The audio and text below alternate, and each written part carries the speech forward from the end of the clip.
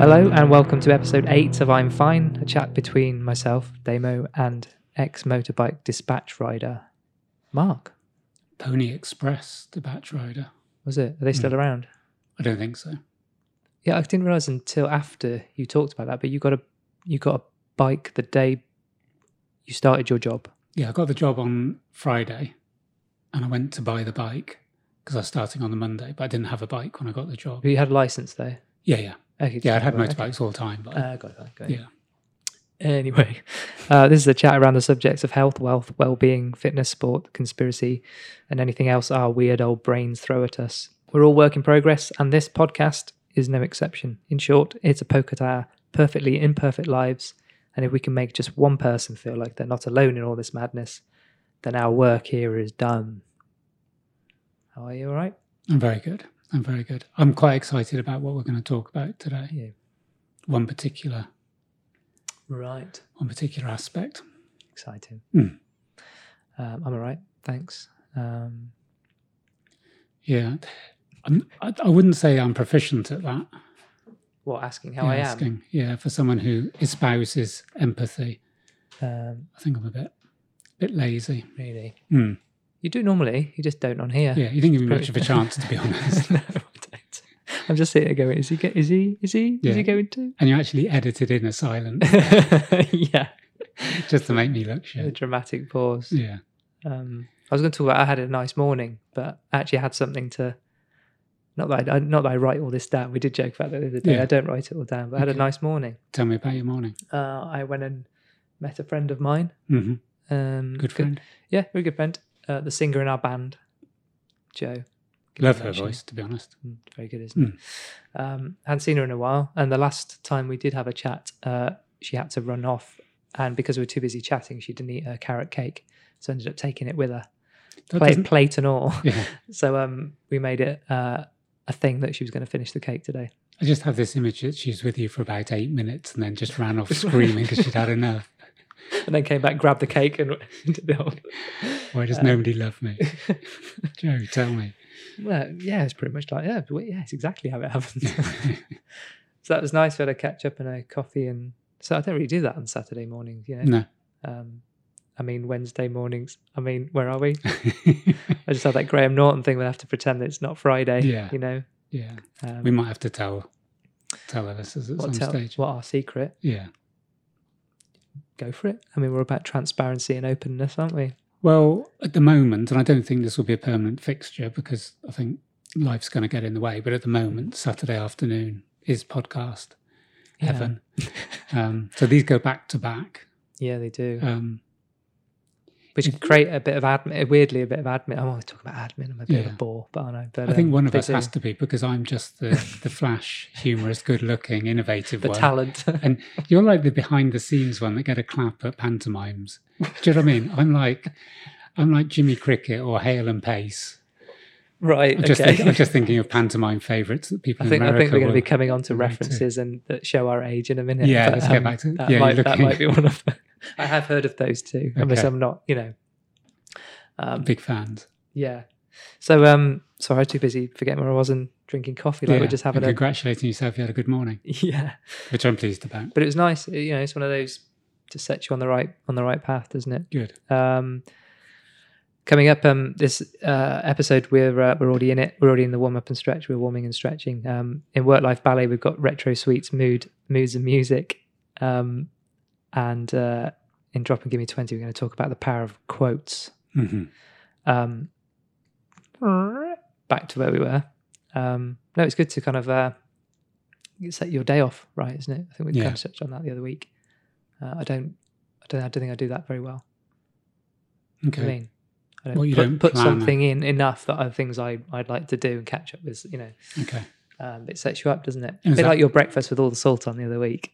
Mm-hmm. That set you up, right? Didn't it? Yeah. And so maybe going back to what we're saying about celebrating, actually put something in instead of waiting for something good to happen in the day. You've taken. It might not have had the same effect on poor Joe, but you mean my day went up, hers went downhill rapidly.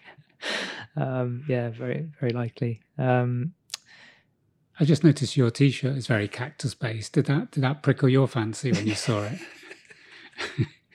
No. It's weird. You're one to talk about coincidences, aren't you? I'm saying this slowly because I do this a lot. I don't know if it's just because I've got a tired brain at the moment. But, we have so many conversations in the week. Mm-hmm. Things pop in your head. You go, who did I even have that? Yeah. Who said that?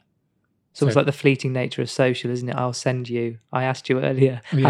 Have you seen the Wolves third kit? And you went, I sent it you. And I was like, oh God, I don't know what's up or down anymore. Yeah. Yeah.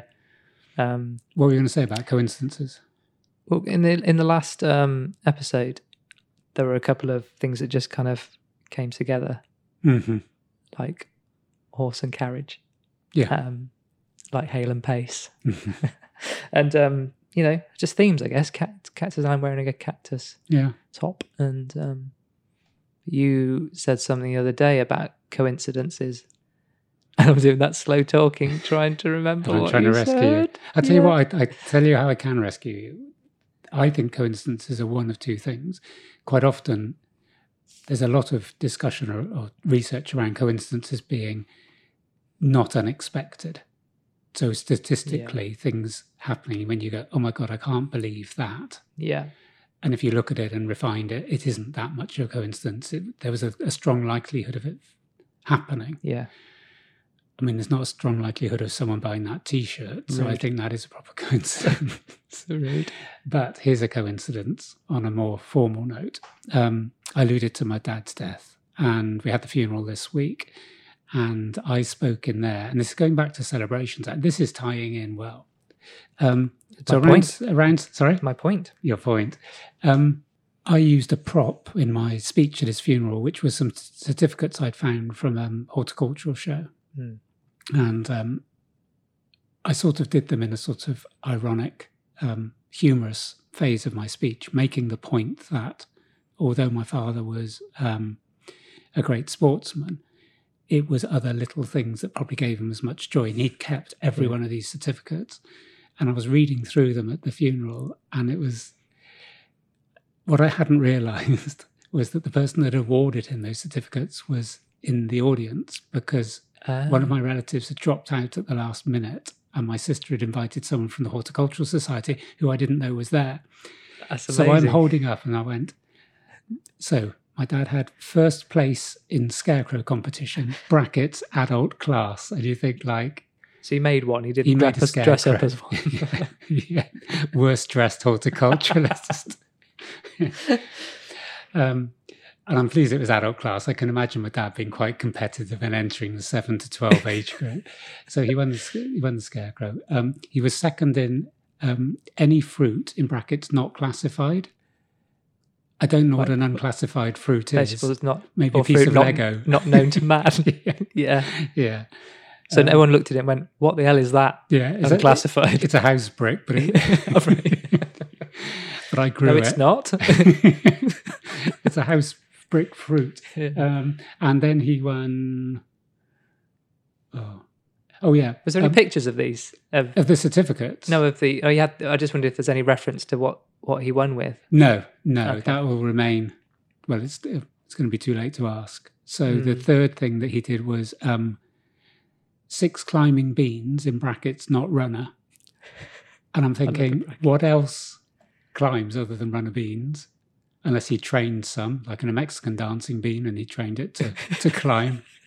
A small gymnastic bean, perhaps. Acrobatic bean. Again, still not going to be asked. And the final one, which I said to the congregation was, and the one that's probably causing him the most consternation, was second prize in 3 sticks of rhubarb.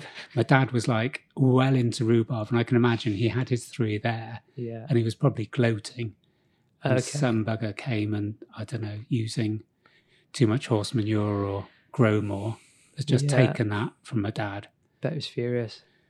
I don't think he was happy. I mean, there is slight tears and tear stains on that certificate. Oh. But no, I think it was around the bit I was saying about coincidences after I'd... So did he come up and introduce himself as... No, my sister had asked him, he'd written an email going, if there's any way I can get to the funeral, please let me be there. And we'd gone like, there isn't any way, only 30 people. One of my relatives dropped out, and so he was invited, and he said, can I speak? So he said, yeah. And as he gave his speech, which was a very quick speech, he just said, he was reading it because he was quite nervous. He was reading it note by note, and he went, and just to say, Mike really did enjoy his certificates when I used to present it, and looked at me as if to go, how dare you go fruit unclassified. But it was a lovely tie-in. Yeah, Do you know, yeah, we that's hadn't nice, planned that's it. And the that's same really good. guy that had given the certificates to my dad that I'd alluded to, and he came up That's afterwards great. and he went, that meant the world to him. Those certificates brilliant. were... So I think that is, it ties in a couple of things. Our celebration thing, it doesn't have to be big gestures. But if that's meant, to a sportsman that holds massive records in terms of try scoring England trials. Yeah. I also found out in the funeral, he was approached by 2 rugby league teams to turn professional. Never deemed to tell me in his whole life that he'd been approached to play rugby professionally. But yeah, those certificates meant that much. I think is that's coincidence, isn't it? That I think was so. tied together. Yeah, the nice ones. Yeah. We didn't clap the end of our last episode. Is that going to be our way out there, isn't it? We shouldn't record that. No, when we hit stop, we're just sitting here, Yeah. chest bumping and clapping each other out. I don't think we come across as like whoopers. No, I don't think so. No. We don't have any apologies because we're perfect. Yeah, and because there's only been 17 minutes since we last spoke. Yeah. And that time we haven't done anything wrong. No, well, not that we know of. I mean, I could check the inbox. Do you think? Do you think that'd be part of a coincidence if I now checked the... Well, wouldn't that be absolutely glorious if... So you can hear me clicking. Which just shows that we're not making this up. No, it's real. It's one from Texas, am I right? Hi, you all. We've got one from Instagram saying there's a new login to Instagram. Okay. Would that be you? Yeah, it would be. Okay. I realised that the other day, actually, that my text message app these days is just full of 2-factor authentications and codes from Amazon, and no one actually texts me anymore. No. I mean, your actual text message app just full of those things. Yeah. You've been, you've got a spam email, or it feels it's kind of odd, isn't it? That our phones our lives are full of notifications about. I mean, I would think notifications, alerts, 2FA pretty much fills up. I'm just looking as you speak. But yeah, it's funny how text has gone. I remember, and we're going to come on, this is yet another link. This is seamless. One of the things when we're going to talk about retro suites, we're going to talk about the generation gap, aren't we? Yes. Or what is a generation gap? Yeah. And I can remember being working for probation in an office in St. Paul's and getting a note from IT saying you've exceeded your monthly allowance of 300 emails. And the probation service had a limit on how many, and basically, and it's the same with text, wasn't it? You were paying for every one. That's right. You bought 100. Now you don't even think about, that, do you? No. I've got to slow down on the text. I'm going to blast my text limit. And I wonder whether it actually made your texts more conversational. If you're actually, number one, paying for them, that you put a value. If they're limited, you're not going to put... That's it. Yeah, you're right. I've just immediately thought of photographs. Mm-hmm. Yeah, the 26, or what is it, 28 or 36 exposure film? Yeah. And, now we're just blasting photos like there's no tomorrow. Yeah. Filling some server in California like there's no tomorrow. And we leave the pocket shots on there, don't we? I mean, we don't even get rid of stuff now.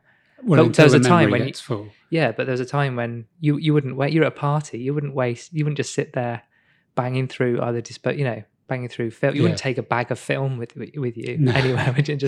I've just got 4,000 shots. I've now got to go and process at Snappy Snaps. Yeah, and you don't. No, I guess the value, because that costs money. So you were like, I can't remember the amount, 24 to 36. I can't remember which. There's two, wasn't there? Yeah, 24 or 36. Yeah, and you would use them sparingly. You think of all those great memories that we just haven't recorded because we were worried about. You just reminded me of that. I guess the value, if you're paying for something, you kind of bit more use it a bit more sparingly. But photos don't cost us anymore. No, and so we just take a lot of rubbish. Yeah, I think one of the things, again, going on the generational thing, I think a lot of people in sort of late teens, early 20s will almost use taking the best. So they'll take the 36 that we took, and our 36 is going to sum up a holiday. and their 36 is summing up one pose or one look or one meal. And then it'll be which is the best of those 36, which in a way is like the old days, because when you got 36 back, half of them were shit, weren't they? You always made mistakes, or you didn't put the flash on. Or... But my dad used to do slideshows of our holidays. Yeah. We used to love that. It used to be quite an event. Okay. And you realise that, think about now how much film he took, and then I think I don't know whether he just got it put straight to slide, and then almost when he got the slides back. Then I did that. I don't when I used remember to travel, we get it as a slide because it's a higher quality, isn't it? Yeah, I don't ever remember him curating those and then go, right, I'm going to put those 150 to slide. Yeah. And wow the family.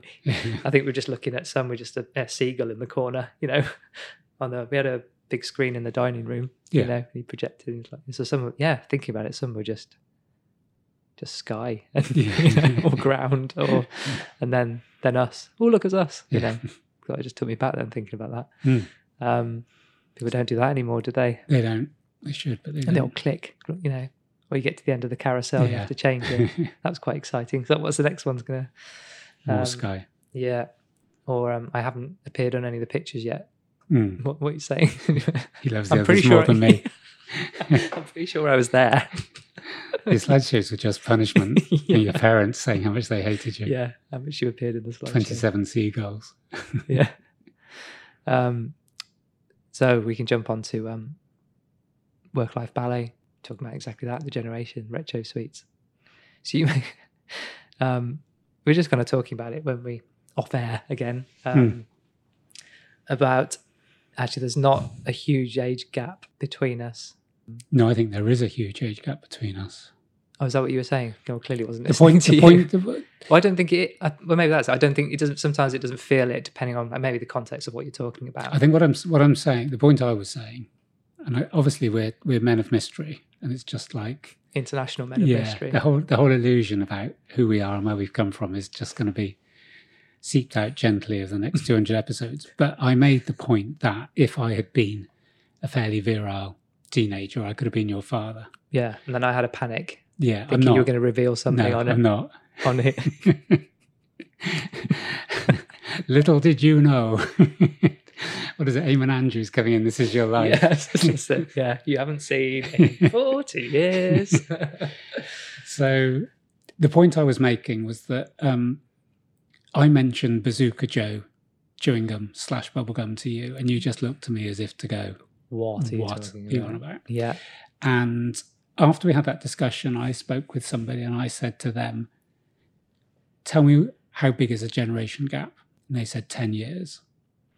So a generation gap in pure terms is difference between generations, isn't it?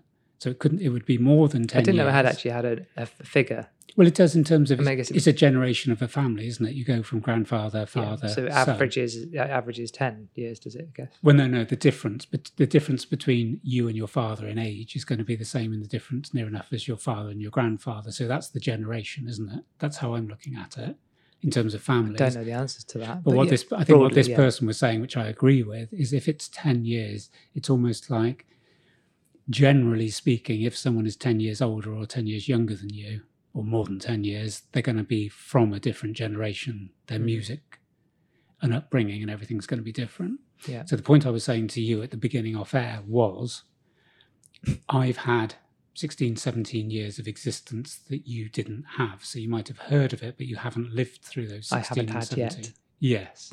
Well, with Bazooka Joe, you never will have, because they're not going to be brought back again. So do you want to talk about Bazooka Joe? Yeah, I mean, we've looked at our How did it even come up? I can't remember what we were talking about when you mentioned, because you got very excited. You were jumping up and down. Superpowers. Of course, we're talking about superpowers, yeah.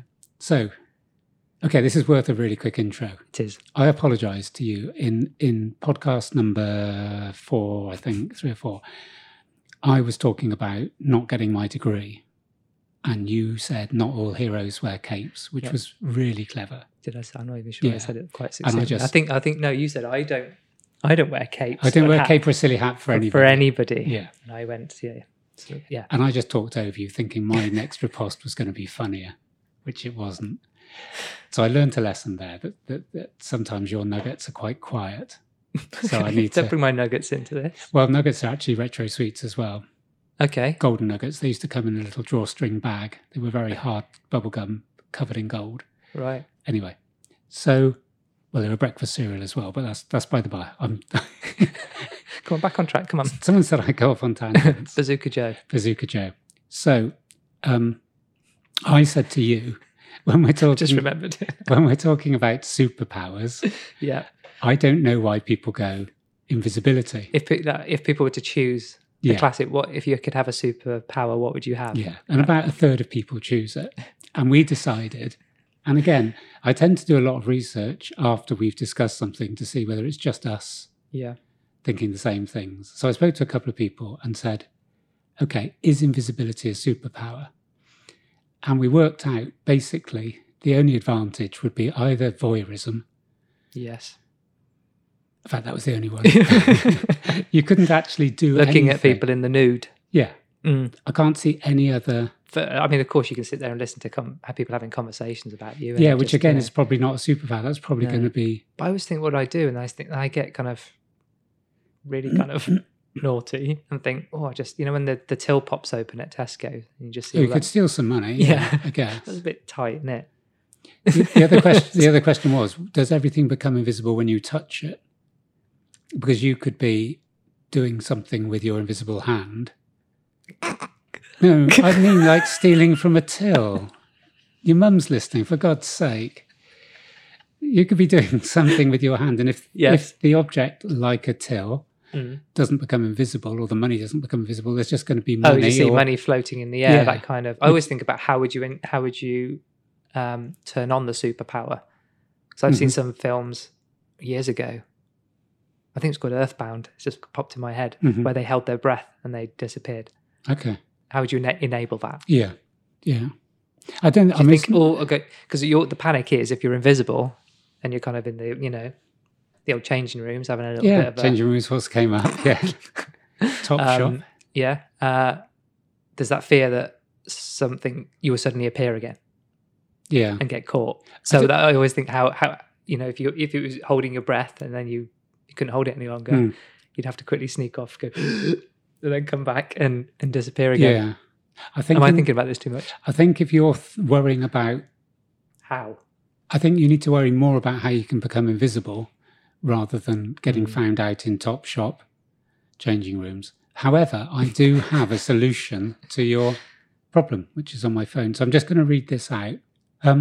Sensational scientific marvel. It's an invisible helmet. So you're asking the how. I really wish this was a visual medium. So I'm just going to, this is from the 50s, and there's a sort of comic strip at the side with a young lad, not unlike yourself actually, if you look at him, a younger you. Yeah, Ginge.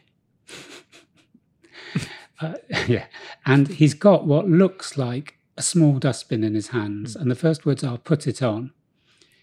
In the second one, he puts this small dustbin over his head, and it says, "Now you can see people, they can't see you."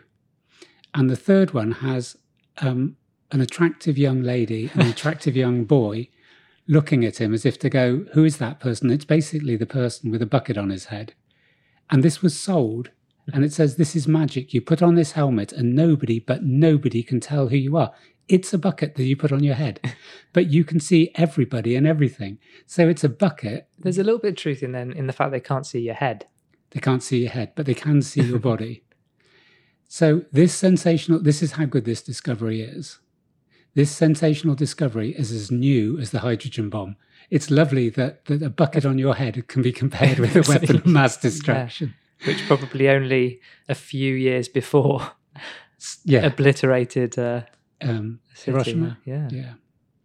Talk about taste. As exciting as a ride through space. So I mean, fair play to the marketing guys. I mean, they've turned on the taps here, haven't they? Okay, so it's hard to do.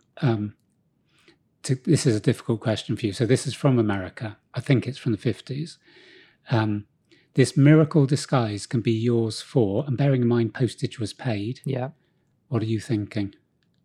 What, 50s you say? Yeah. I don't know. I think it's in the cents. It's $1.98. Wow. So it's a Tom Corbett Space Cadet Cosmic Vision helmet. Mm-hmm. Don't let anyone beat you. Be the first. use the coupon below or be sorry. It's a little bit harsh. I can use this for our podcast advertising. Yeah. Listen or be sorry. Satisfaction guaranteed or your money back, 5 days. Good. I can imagine the returns department working overtime. Bearing in mind it's post-paid, they're going to lose money sending it back. And the final bit is fool your friends. Put this on. No one can recognise you. It is a bucket. Yeah. Yet you can see everybody else, a bucket with a hole. Boys and girls, men and women. And you see what they are doing. So we're now getting into wear this in Topshop. Yeah. Be envied by everyone. You will have fun! Exclamation mark. So it is just voyeurism, isn't it? It is. Yeah. You will be the hero of your town. So it's good. I don't know if it's too late to order. Because I thought that was when you sent that to me. I thought that was Bazooka, but that was just a completely. How did you find that when you were researching? I researched Bazooka because I got X-ray specs. From Bazooka we haven't Joe. we haven't talked about what Bazooka Joe is. So Bazooka Joe with a chewing gum had a small comic in it. Bazooka Joe would be the hero. What kind of sweet was it? It was a very poor chewing gum bubble gum. It was called I think it was called bubble gum, but you couldn't. So you would have got a gobstopper kind of thing. Round. Well, no, like bubble gum. You're thinking of a gobstopper. Okay, yeah, but a chunk of chewy. Okay, all right. Anyone from our generation know that Anglo bubbly was what you would have. You wouldn't go for Bazooka Joe. You'd go for those for the prizes. So anyway, Bazooka Joe had X-ray This is right specs. on target audience, I must admit, in terms of our demographic. What? People that would like to be invisible? Yeah. No, 40. I think our demographic is, our age demo is 45 to 59. This will get things in our mailbag. When I've said Anglo bubbly was the best, I was thinking they'll be all over it. Yeah. There'll be a flood. So basically I saved up the comics from Bazooka Joe and got a pair of X-ray specs that allows you to see through anything. Right.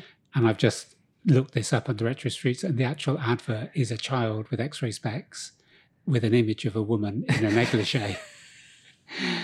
And obviously it says it lets you see everything. Yeah, but they couldn't go the full. So that is saying that if you wore them, you can see just through one layer of clothing. Yeah. But not beyond their underwear. Well, if they were just negligeed, you'd see below that. Is that what it's? I think do you see where I'm going with that? Yeah, the picture I think was like had something on underneath because they couldn't just have a naked lady, could they? No, but to give you a pair of glasses that allow you to see women naked was actively encouraged in America in the 60s. Yeah, they didn't work that well. So what could you see through them? Just everything was just like a little bit blurry. Right, you just had to kind of just imagine really hard. What a naked lady looked like. Yeah. Or look in the, what was it, Grattan catalogues. Yeah. That was the sort of internet of the day, wasn't it? Yeah. You could choose something for Christmas and then look at. Yeah, I'm just looking at spaceships and Star Wars stuff. Yeah. Oops. So anyway, that's Bazooka Joe. So that was the Retro Suites. And I think the point I was making with the generation gap is even now I'm talking in an entertaining and humorous way, you're still not feeling that was part of your life. No, not. Like I can actually taste the Bazooka Joe now. It had a very limited taste life. Right. So I think it's that bit. Retro Suites, I think, for people of a certain age, like my age. But I'm wondering whether in our minds. I'm wondering whether the word retro shifts in terms of generations. I would warrant, when we see from our mailbag this week, that people aged between 50 and 59 will come up with things like sweet cigarettes and sweet tobacco and lucky bags. Yeah. 3D lucky bags. I don't know. 3D is like old money when the world was in black and white. Right. So a D was like when there was 140 pennies to a pound. Right. So 1D was one penny. You're really old, aren't you? Really old. I've even seen farthings. I think you're older than I thought you were. Than time itself. So these lucky bags was a bag. Ironically, going back to Burger King, that you didn't have to pay bloody 5p for. Burger King wasn't around in your day. No, Wimpy. So going back to the lucky bag was a paper bag that had a whole selection of exciting things in. But bearing in mind this is 1.5p, it wasn't probably as lucky as you'd expect. The point What's the lucky bit? You're lucky if you got anything in it. Just bought a bag. Anything worthwhile. Right. The point I'm making is I think for people aged between 50, it's sweeping generalisation, which I'm good at, between 50 and 59, I think people will look back fondly as sweets being a major event in their life. Mm-hmm. Going to the shops to get sweets. Yeah. I think in later years, there might be people in their 20s listening to this who have bought sweets, but it wouldn't be seen. If you want sweets, you go into Tesco's and get a massive bag of whatever you want. Mm-hmm. Whereas in that day, you had a limited amount of money, a limited selection. So you remembered everything in the shop. Yeah. It was like you had a choice of 4 chocolate bars. Mm-hmm. And what I'm warranting is that in your age, that sweets and that sort of small scale stuff became less important. Mm-hmm. In your generation. There might have been other things that you would have spent your money on. Maybe. It isn't just about retro sweets, it's about a whole number of other things. So one of the things that I think is interesting is in my childhood, Sunday night was bath night. So you had 1 bath a week. Yeah. And that was Sunday night. In a tin bath in front of the fire. Yeah, all 20 of us. the neighbours as well. Yeah. That's why I look forward to Sundays. And we'd listen to the chart show, and the charts were really important. On wireless. And then that was followed by something called Sing Something Simple. If you're ever going to think of a name for a radio program, Sing Something Simple, it's quite a... Yeah. You're not aspirational, are you? No. There is nothing complicated or interesting about this. Anyway, the point I'm making is, in my generation... I've totally lost this. What was I going to say? Music. Okay. So in my generation, I would listen to the chart show and then my parents would listen to Radio 2. Yeah. And that's what happened in most houses. And there'd be 1 or 2 houses where the parents were a little bit more bohemian and they would listen to Bowie or something else. Now, the music I listen to is the same as my children. I don't think there's generational gaps in music to the same degree there was. It used to be very much, if you're of a certain age, you listen to this. Mm-hmm. And now I think music has become so universal. There isn't divisions. So late 70s, you might have goths, you might have punks, you might have mods, you might have rockers, and people identified to a group. And you are loyal to that group in terms of fashion, in terms of music. Yeah. And if you walk down the high street in Bristol, you would see groups of people that identified with those groups. And I guess, you would know where you belong. Yeah. You know who to avoid and who to go and hang out with. Yeah, and you would literally follow groups around. So a pub would be a punk band. I think the point I'm making now is if you go down to the shopping centre, there'll be parents and children buying the same clothes. Somewhere like ubiquitous Superdry. You can be 18, you can be 88, and people go into Superdry and buy their hoodies. Yeah. Whereas back in the day, if you're 18, you would dress in a certain way. Your parents would not go into the same shops. Yeah. So I'm wondering whether the generation gap has been diluted to almost not being a thing anymore. Yeah. That there isn't any sort of boundaries between age. Is it just, because when anything starts out, isn't it? There's only one of them. It's just it's progress, arguably, isn't it? Or not, depending on how you look at it. But in terms of what, when you say something starting? Music especially, like a lot of and fashion is derivative. You kind of, when you get into the 50s and 60s, the references get smaller. So you've got the Little Richards. Oh, yeah. And there's not much to choose from. And Presley, and then the big bands, Stones, Beatles, followed them. And then, do you know what I mean? There wasn't, of course, there was their acts at that time, but there wasn't the amount of acts. There might have been, we just didn't hear of them. So again, media and culture's got a lot to do with that. Yeah. Then over time, it's just there's more channels, there's more music, there's more of everything, and everything's kind of getting almost like a family tree. Everything's getting kind of divided up generations. Every generation it just splits again, doesn't it, and multiplies. And you can't have, you go from kind of 4 subcultures, don't you, to 200. Yeah, you can't have that, and it will just become, I want to say, homogenized. Is that the right word? I think it is homogenized. Yeah. It becomes one, like you said, universe. It becomes one big mass happy family.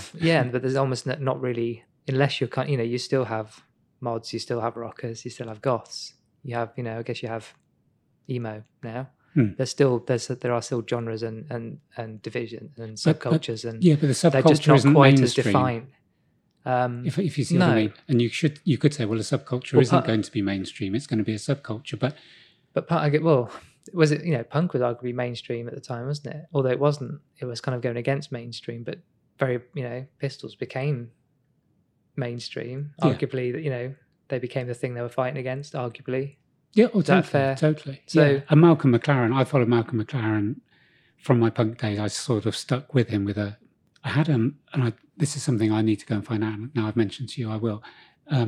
With my pocket money, I went into Virgin Superstore, and there was an LP that had Malcolm McLaren talking to his mum with a budgie in the background. All right. And I bought it with my sister-in-law, who at the time was about 12, and we started playing, and we played it at Sunday lunch, and it was just effing and jeffing the whole way through. But it was basically Malcolm McLaren in discussion. Right. So when the Pistols, who weren't around for very long at all, their influence way outweighed their productivity. Yeah. He was a very, very clever person, and so he set up other bands like Bow Wow Wow. And so I sort of continued to follow him and saw Bow Wow Wow a lot. But the point I'm making is, you're right, that it did become mainstream because punk became news. But the point I'm making was that on a typical bank holiday, I would sometimes go down to Weston for the fights, like they were back in the day at Quadrophenia in Brighton and other places. Yeah. And when you would go down, there would literally be this parade of subcultures, and you would choose basically who you aligned to. And there would either be a fight, or there would just be people parading and showing off their allegiance to fashion. And obviously something like the mods on their scooters were very different to the punks. But I feel now that if somebody is outwardly one of those subcultures, it's almost like a little bit geeky or a little bit... Yeah. Do you know what I mean? Whereas of the day, you'd go down and there'd be thousands of people sort of almost actively portraying what they were, actively showing what their beliefs are. Now, everybody now is homogenized. That's a sweeping generalization. But if you go to a place, do you know what I mean? If you go to a shopping centre, or if you go to, even like back in the day, going to football, you would see groups of skinheads, or you would see groups of punks, or whatever you happen to see. Whereas now I don't think there's going to be an uprising. And you sort of think, well, the uprising in the 70s was in some ways a backlash against some of the music that was around at the time, and regaining ground for youngsters, which rock and roll's always been. But I'm wondering now if I can't see there being a movement. I can't think a load of 15, 16-year-olds getting so excited about seeing the Ramones that... But in terms of moods, music's a big part of our lives, isn't it? And it's very mood driven. The calmer I want to become, the harder and faster the music I listen to, which some people find a little bit strange. Okay, I can find it. Maybe it's a bit going back to my brother and his strimmer, and our family. We need lots of kind of noise to kind of calm us down or something. I don't know, but I don't. Calm music stresses me right out. Okay, which isn't the like spa music is not relaxing to me. No. So I could have a relaxing massage listening to, Pennywise or something, some kind of American speed metal, do you know what I mean? That could actually kind of find that quite soothing. And so some of the stuff where you put on when you train, some things I can train, sometimes I'm like, I can't, although they're quite, I guess they'd fall into the typical motivational music, but I can't get into it. I do try hard with music. I haven't recently because I've not been into music myself, which I find really that's quite another upsetting. thing, isn't it? When you love it and sometimes you just not hitting the mark. Nothing works at the moment. And I was saying to you earlier, one of the things, and I think this is interesting in terms of mental health, is that obviously there's a supportive nature of music, but I think the danger is, and this is something that I found, is that I use music to accentuate the mood I'm in, good or bad. So if I am in not a good place, the music tends to reflect that, which then becomes a self-fulfilling prophecy because the music encapsulates that emotion and increases it. So you never put it on to change it, you put it on to enhance the one you're already in. Which, again, when you're happy, well, God forbid I should ever be happy, but if I'm anything approaching... It's a short playlist, that one. But, if I'm playing music that I find uplifting, it'll be because I am in an uplifted place. So and I think in some ways the power of music should be the difference to that. It should be actually, if you're not feeling so good, put on something. Yeah. But it goes back to what we said last week. If you're in a down place, me going sprinting isn't going to get rid of that down place. That's it. There's nothing anything or anyone can do. No. That's odd, isn't it? Something you really like, isn't it? Where you just can't even. Sometimes I just kind of enjoy quiet, even in the car. I always, generally have something on, podcast or music, but sometimes I will purposely turn everything off, even the fan down, so it's not making any noise. Yeah, drive quietly under the speed limit. I think because I need, that is more powerful than a bit peace and quiet. I mean, I thought I'd say that, but that's a theme. You're not selling the podcast. I think there is that bit, and as I say, because recently I'm finding that music isn't creating emotion in me, so I don't listen to it. I think it's made me realise how important music's been in my life. So I think I've mentioned to you that I'm trying to write this book, and I'm struggling because I don't know whether it's the perfectionist thing. I'm trying to make it as real as possible. So I think I've mentioned to you, I'm going back to every gig I went to in 1980 and trying to find proof that it existed. Yeah, that's an interesting one. It was your own sanity. It was a hard year, and I think one or two things have got contorted in the twists of. Is that something you do when you if you tell a tale sounds like it's not true, but if you regale a story, do you use someone that kind of embellishes that over time, or do you say it so many times? Or I'm not saying you're No, I bullshit lots. Yeah. And then after a while, do you then forget actually what was true? Yeah. So your memory of event is the last time you record it. Okay. Yeah. Okay. Yeah. So the last telling of a story becomes your reality. Your own Chinese whispers, you don't then, yes, exactly. You don't correct and go, actually, I know I've been telling everyone this for years, but the truth was. So there's two things that are interesting. One, I'm going to set you your homework. I believe I saw U2 in Cowardine's Coffee House in, I can't remember what month, I think it's February or March, 1980 in Bristol. And I've got some evidence that they were there and some evidence that they weren't. Were you with anyone? Can anyone vouch for your presence? I wasn't with anyone. Evening? The crowd was about 8 people, so there's not many people. So that's number one. That's something, my last memory, because I've told this story. Yeah. I'm not sure if it's true. I couldn't contest that was true. I couldn't. I feel it is. I believe it is. And some of the research I've done even said there's urban myth that U2 visited Bristol in 1980, and there's something from a forum from a guy going, I was at that gig. Yeah. Okay. And there was 8 of us. Well. Yeah. Anyway, so that's number one. Number two, and this is the interesting thing, and I think this is the bit around memory being the last recollection of that story, the last telling, is that, again, U2 based. I believed, wholly believed, that when I was in Sheffield, I went to UB40 at City Hall. Mm-hmm. And if you went to UB40, you got a ticket to see U2 for 50 pence in a nightclub straight after the gig. And basically, everyone went to see UB40 because they were so big at the time. Yeah. Red Wine and all that. Mm-hmm. And no one went to U2, and there's about 30 of us there. So this was my story. I think it's quite an interesting story that you could see those two. You went to the gig. I went to UB40, and then I went to see U2. You bought the ticket for 50p and went to. Yeah, there's about 30 of us there, and we were drinking with the band afterwards. That's my recollection. So in my research, and I've got an idea for a song, lads. Starts with. What you need to do, I've got this idea it's called Band-Aid. What you need, have a word with Ultravox and Bob Geldof.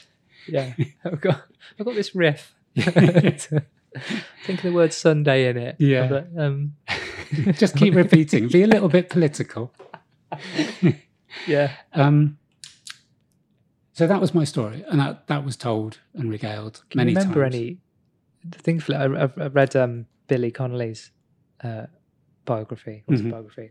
Booze is featured heavily in his stories, and when he was talking about recollections and memories and his drink, not problem. He probably wouldn't have called it a problem when he's having a good time. I think he kind of said to someone, "I've always wanted to meet Jimi Hendrix," and someone close to him went, "You did," and he has no recollection of it. Okay, and I think that's just reminded me of that. You probably had a drink with Bono. You think you did, but can you have any recollection of that? I don't have proof. I have recollection in my mind. I can visualise me standing at a bar with him, but that could have been because this story has been told. But the point of the story is, going back to the point about memory being the last recollection, is that with this book, I've then gone away and did this ever happen? And I've been able to contact a forum of some people that went to gigs in Sheffield when I was up there, and UB40 did play City Hall, Right. and U2 did play the Limit Club, and there was only about 30 people at Okay, U2. so you've okay. But there was a 3-week gap between the two. The two events. And there was no ticket for 50p. Yeah, no, the ticket was free. That was the surprising thing. It was actually free for members. It's not that wild. No, is it? But it has changed. That 3-week gap has. Yeah. But I can physically remember leaving City Hall and doing the short walk to see U2. Do you know what I mean? It's a better story. Yeah, isn't it? It's more. And when you're telling stories, it's not relevant how much time went between those two things, was it? No. It's just. But yeah, I think that's the thing. So I think that getting back to you were saying about moods and music, you've almost downplayed your sort of music at the moment. You've alluded to scaring Joe in the cafe. And you did your little. Oh, someone told me, is it a paradiddle? Yeah, I did. Have you had some feedback on that? Have you? Someone said I heard Damien. And my rudiments. Is it paradiddle? It is a paradiddle. She said, I just looked at her vaguely, not knowing what it was. I think that was Kelly again, Cleaner Kelly. Okay. I think she mentioned the paradiddle. Someone did. Right. Our one listener. But no, I mean, I think I was going to ask you the question. You're much more. I mean, you're not in the industry, but you're in a band. I'm very well connected.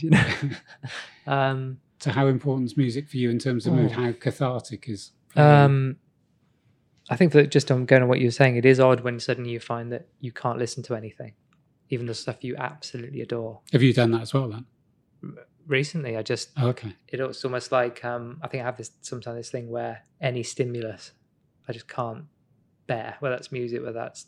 Oh, cool. We haven't discussed this then, have we? Really? I don't think so. We're not here. Okay. So there's sometimes, it's happened to me recently where I kind of just gone up. There's a period I used to listen to quite a lot of podcasts, and the reason I've been listening to them is because we started one. But there's a point where I listen to a lot of. I just kind of binge on that, and then don't have anything for a bit. Mm-hmm. Then just can't even the stuff I love, I can't listen to. So, but then I've just started picking that stuff up again, and listening to. I guess reminiscing, listening to all the stuff I used to listen to when I was younger. Or I've done this thing at work where everyone. Not everybody. I think about 8 people have done their top 100. So you have to pick 100 tracks, and they'll have to be different artists. So essentially, you pick 100 of your favorite artists and pick your favorite song of theirs. Is work quiet at the moment? Today, guys, still no. I did it in my own time. Yeah. You go in there all hiding scraps of paper. Culture's very important these days in business. No, it was actually quite an interesting exercise to do. It's quite hard. I think I took outside of work. I think I don't know. It took me 5 hours. Yeah, it's actually I actually do recommend doing that. Have you ever done it? I do bits. Have you got just 100, no more, no less? But you basically have to pick the cream of the stuff you like. The playlist last week that you went, this is a good playlist, and you didn't know I'd done it. Don't do a face like that. No, because it was good for about 8 songs, and then just only because Cockney Rebel came in. Which again, no, because it was like cover, wasn't it? It was Here Comes the Sun. Yeah, no, it wasn't a good cover. Yeah, but that's why But Cockney Rebel means nothing to you, does it? Yeah, I've heard of them. Okay, your dad played. No, he didn't. Sing something simple with Cockney Rebel. Well, music never came from my parents. No, not mine. I found it through. It's weird why I always wanted to be a drummer. I don't know where that came from. As long as I can remember. So I don't know where. It could be the Muppets. It's the obvious one to think about. With Is it Animal? Yeah. You're a good drummer. Huh? You're a good drummer. Thank you. No, are you? Oh, sorry. Yeah, sorry. Why would I get a compliment from you? Don't even ask how I am. Yeah, drumming must be easy. No. Well, it is really. No, I find it hard to know when I'm listening to. So I've got. Did you say? Sorry. Am I a good drummer? Are you asking me if I am? Yeah. That's not a question. Okay, not really. Isn't it? Ask me if I'm a good runner. Well, no, exactly. Are you a good runner? Yeah. Are you a good PT? Yeah. Okay, yeah. Everything else I'm shit at these two. I wasn't going to go into anything else. No. I don't. That's not for me to answer. That's the difference between us. I was thinking about this the other day. You can take a compliment really well. I can't. Well, that's probably why I was looking for one. That's because I'm used to them. I don't normally get them. Yeah, it's a weird one. I asked you if you're a good drummer purely because I'm not expecting you to either be immodest or to show off, but... I struggle with that, though. Really? It doesn't feel like it's for me to say. I think I've talked about my bar and how I know I can generally always better. I think everyone can better themselves. No one's going to get to the point where they're I'm finished. I'm the complete article. There's nothing left to work on anymore. Can't be true for anybody. No, right? Okay. I'm gonna have to interject. I'm finding this strange. So What? Here we go. Okay. Are you a good driver? Is this when you're going to point out a massive contradiction, isn't it? I can feel it. No, what I'm trying to... I think what I'm going to try... Because I think I am sometimes. The conclusion I think I'm trying to get to is, apart from your recent speeding debacle, do you consider yourself a good driver? Yes. Okay. So where's the difference? I'm not performing. We come back to this. I'm not driving for any purpose other than to get me from A to B, and I like doing that. I'm not doing it for anyone else. I think the self-effacing bit of this for me is that I could ask you other questions. It's So why would that? I guess one... it's probably because it's kind of so personal to me, and kind of creative and expressive, emotive, all those things. Driving isn't it? It can be, but to a very different. I think any kind of artistry is giving something of yourself over. Okay, so there's a subjective nature where to I it. kind of feel, and I like to think that's a good thing. It takes a while to kind of get used to it, but having that tension in a creative pursuit, I think that's what makes we talked about it the other day, the tragic comic, the stand-ups. Yeah. The best ones have the tension, whether it's self-doubt, whether it's, whatever it is, a tough upbringing. Yeah. Yeah.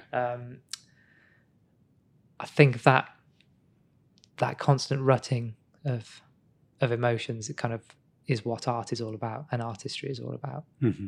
I wouldn't say driving is a creative pursuit. Yeah. But then you think, just bearing in mind what this podcast's about, and one of the things it's about mental health in terms of, I think firstly, compliments are underused. In terms of, I don't think people tell other people enough that was really good. I don't. I complimented. We had this discussion about sometimes people commenting almost factually. So it's you've had your hair cut. Yeah, people do that a lot. Yeah, you think is that kind of someone trying to get close to a compliment but can't quite get it out? Yeah. What do you think of our podcast? You're doing well for doing a podcast. Yeah, well done for doing. You were very brave. Yeah, you can talk and record. And I think the other problem is because people don't take compliments well. In general, a lot of people don't. But they'll do a caveat to take the compliment down. Yeah. So it's like, your hair looks really good, and it'll be, oh, I wish it was a bit longer, but it's not, and I've got a few greys coming through. Yeah, it's like, no, absolutely. Shut up! I'm telling you, your hair looks really good. Yeah. So it's. I think that's what I found with you. Actually, I think I remember coming in a couple of weeks ago saying, "Oh, like your trainers." Yeah. Yeah. Thanks. Yeah. Not, oh, well, these are, yeah. I think I think I do it, and I think a lot of people I know generally will put themselves down. You take a compliment really well. Mm-hmm. I think they're important to you. You think? I've got books, and this is where I'm. This is why I'm quite. This is why I'm quite contradictory, because I say I don't need them. I don't feel I need them, but I'm not going to sit here and say they're not nice when they happen. But I've also come from a place where I'm not comfortable with them. I guess that's the struggle. But there's a real need for me to create and put out, and that needs confirmation and it assurance. does. I guess maybe I've never been good with it. I don't know why. One of the things I was going to say, this is in terms of like threads, and I like the idea of threads, and we mention them a lot. In terms of things we've talked about in the last few podcasts, we started off. I showed you the text that my good mate had sent me, and finished his leading off was like, "Love you to the fridge and back." Yeah. And we talked about, don't just talk for talk's sake, or don't just share something for sharing's sake. Make sure the person you're speaking to is going to help you. And I think all of this is going down the same line.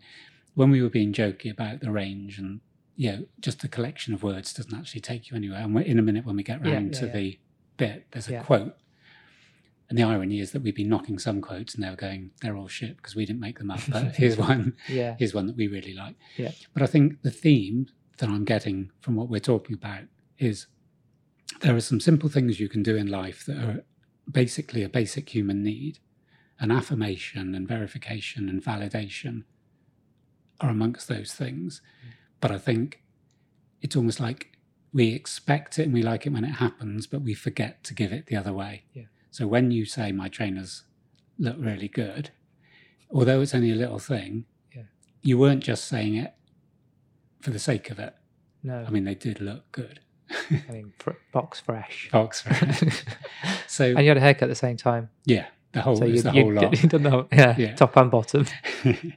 But the point I guess I'm making is that we can sit here and go, it's really nice getting compliments. You might not take them very well. I might take them better. I might not. But then do we then go away in the same way that we were saying about the hydration? What's to stop us? And I don't mean just sort of vaguely going to someone, oh, you look nice. But if you see someone that, you feel that you can make a valid contribution by complimenting them, why don't we do that every day in the same way? How do we find drinking water hard? How do we find it hard to say to someone that would lift them? Yeah. And I think that's the thing with mental health. If you've gone the whole day and no one said anything good about you, it's easy if you're in a bad place to then go, no one loves me. Yeah, but I think we don't do it enough. No. Especially after gigs, always used to be nice when people come up after a gig and go, I really enjoyed that, I'm a drummer, and you have a chat. You go, I get more pleasure in going, I'm a drummer, we start chatting drums, or go, that was kind of good when you did, I don't need anyone to come up and blow smoke up my ass. I don't, actually. I will come away knowing generally what I need to do next time to be better than what I just did. Straight after, I'll be analysing how I could have done X, Y, and Z better. I think or how we could have done better as a band collectively or whatever. So there's always work. I guess there's always work to do. But if you give a compliment that has context rather than you played the drums well, which doesn't really mean anything, but if they say on that second song, that drum solo really moved me. Do you know what I mean? No, I'm not being facetious. Do you know what I mean? If they put the compliment into context. So when I'd spoken at my dad's funeral, a lot of people came up and said, I loved your speech. If I got up for 2 minutes, cried for 90 seconds and said, I really love my dad, I'm going to miss him, people would have come up and said, I loved your speech. The point I'm making is that if the compliment has a context, so if someone said, I loved your speech because it evoked memories that I had of your father when you were talking about him on the beach or doing handstands, the context of the compliment then gives it value. So bringing this to an end, time-wise. He says, please bring No, I'm just thinking whether, and this is just being a little bit more proactive and thinking how I am with my clients, I wonder whether you and I, over the next week, could just do a little bit of this, not with each other, actually actively trying to make somebody feel happier, better, more assured, and not just ad-libs like, you look nice, but actually thinking this person could benefit from me recognising what they've done or what they've said or how they've performed. Be interesting to see the feedback of people. See what we can change. Yeah. We've kind of moved it into the drop and give me 20, so we're going to do the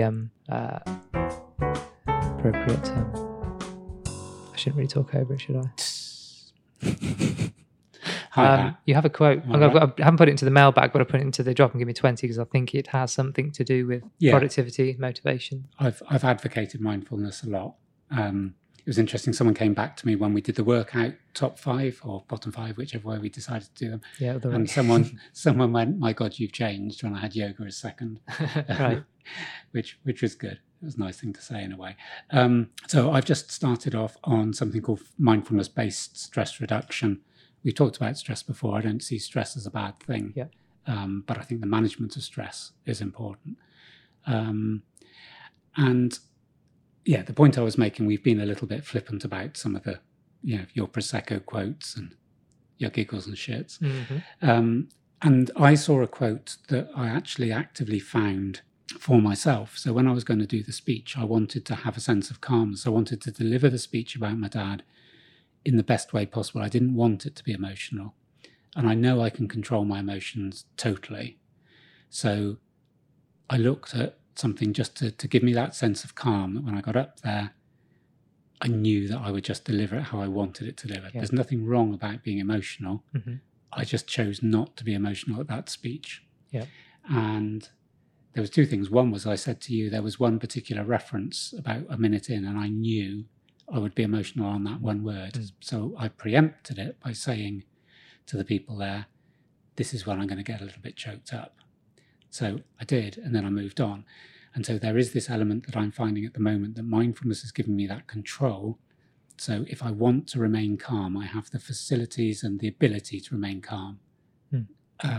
But it's an active thing. You can't just be calm. So the reason I want to say this quote, and I'm not going to every week go, here's another great quote.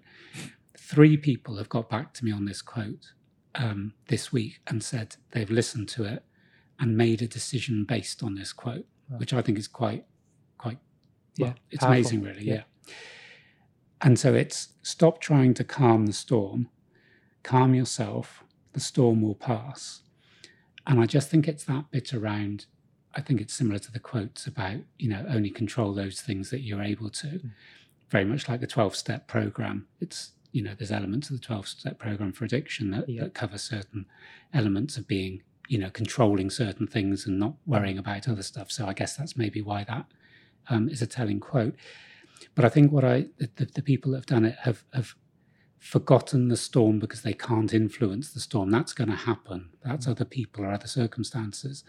But if they can look after themselves and make sure they're strong, the other stuff will either pass or they'll be in a better position to deal with it. Yeah. And the 3 people, one has been a very emotional one and one has been a very practical one. And both of them have said, I've taken that bit of advice, I've looked after myself, and the storm has basically fought itself out. Yeah. It didn't need my intervention. It was going to go. Everything's cyclical. Yeah. So, I just like that one. That was good. Again, we touched on it the other week, didn't we, about sometimes you've just got to let things, happen to you. You can't stop the pain sometimes. No.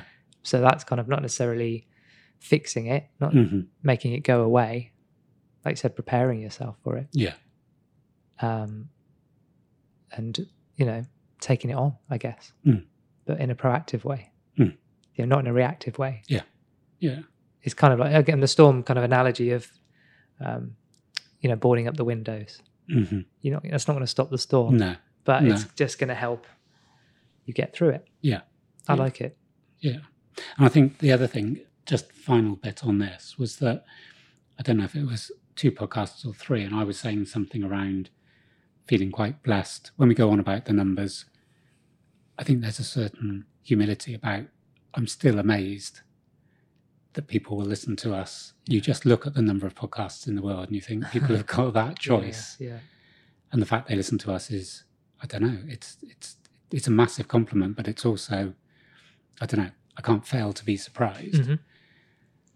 But thinking about that quote is I'm sort of, as we're talking now, thinking that either if someone's listening to this as they're getting off to sleep or someone's listening to this because they're having a hard time, that something like that quote, do you know what I mean? That's almost the quality of this. It isn't trying to get a few laughs. It isn't just trying to tell you which protein. If someone is listening to this and is able to go, right, tomorrow is going to be better for me because of this, then I think that's what we're about. I think so. Do you know what I mean? I think our niche is almost changing a little bit to... I thought we were going to be stories of laddish behaviour in strip clubs in Munich, but... I'm being... Okay. Oh, that's next. I just realised I was in that one. I was just like, tell me about that. Oh, yeah, I was there. So that's next week out the window. Is that a flashback? No, but you know what I mean? It's sort of, we've sort of gone down the line based a little bit on feedback, and this has almost found its own level. And I think the level is about a bit of quiet self-help, I suppose. You're talking about that quote reminds me of we have a Pinterest.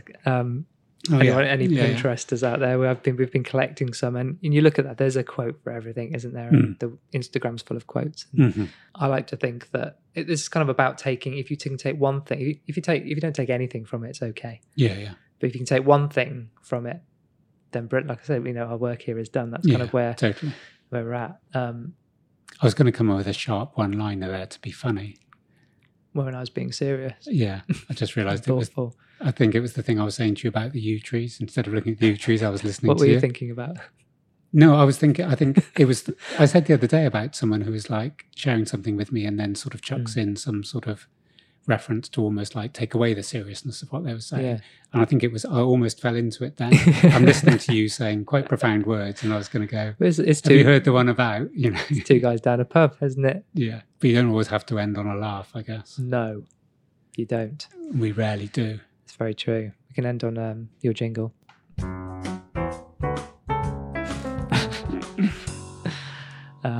It's your jingle. It's no Drowning Monkeys. What were they? What? No. the band that has so kindly given us our Johnny, theme. Isn't it? Johnny, yeah. Yeah, I remember Johnny. And the Monkey Fighter. Or Monkey Fighters, yeah. Drowning Monkeys. I'm glad he's going to be delighted that you've forgotten the name already. I got half of it right. Yeah, that's kind of it. It is it. Yeah. Another day, another dollar. Yeah, you can listen to us. I'm not going to go through the list now. You can listen to us on all the main providers. Yeah, platforms. You can search for I'm Fine, and we're going to pop up. So don't have to talk about that anymore. So well done for getting this far, and thanks for listening. All links and references to what we've been talking about in this episode will be in our show notes. And please give us a follow and leave comments on our Instagram, Twitter, and Facebook. Just find us on the username at I'm Finecast. Send us an email. We keep talking about email. I'd love correspondence. Yeah, I'm needy. As well. Yeah, you do need. You want some compliments? I wouldn't mind the complete opposite. Someone going, "You're a bit of a wanker." Then it's still okay. The way my head Is it works. That thing where, any attention's good attention. If we're going to be remarkable, we need someone to remark. Yeah. Right. You can email us at imfinecast@gmail.com. And in the next episode, we're going to talk about how come we don't know our bodies. Are we kind of taking our clothes off? I think we will. I think we could do a naked podcast. I don't think I'd be comfortable with it. You'd be comfortable with that. I've told you about my photograph, haven't I? I have told you. Okay. Show notes for next week. I'll tell you about my naked photograph. It's not going to surprise you, is it? No. I mean, most of your Instagram, you haven't got any clothes on anyway. So I'm just trying to get you some followers. Those days have changed. No.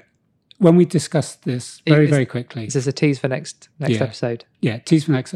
One of the things, when we're talking about the protein powder, we don't know what's going in our body.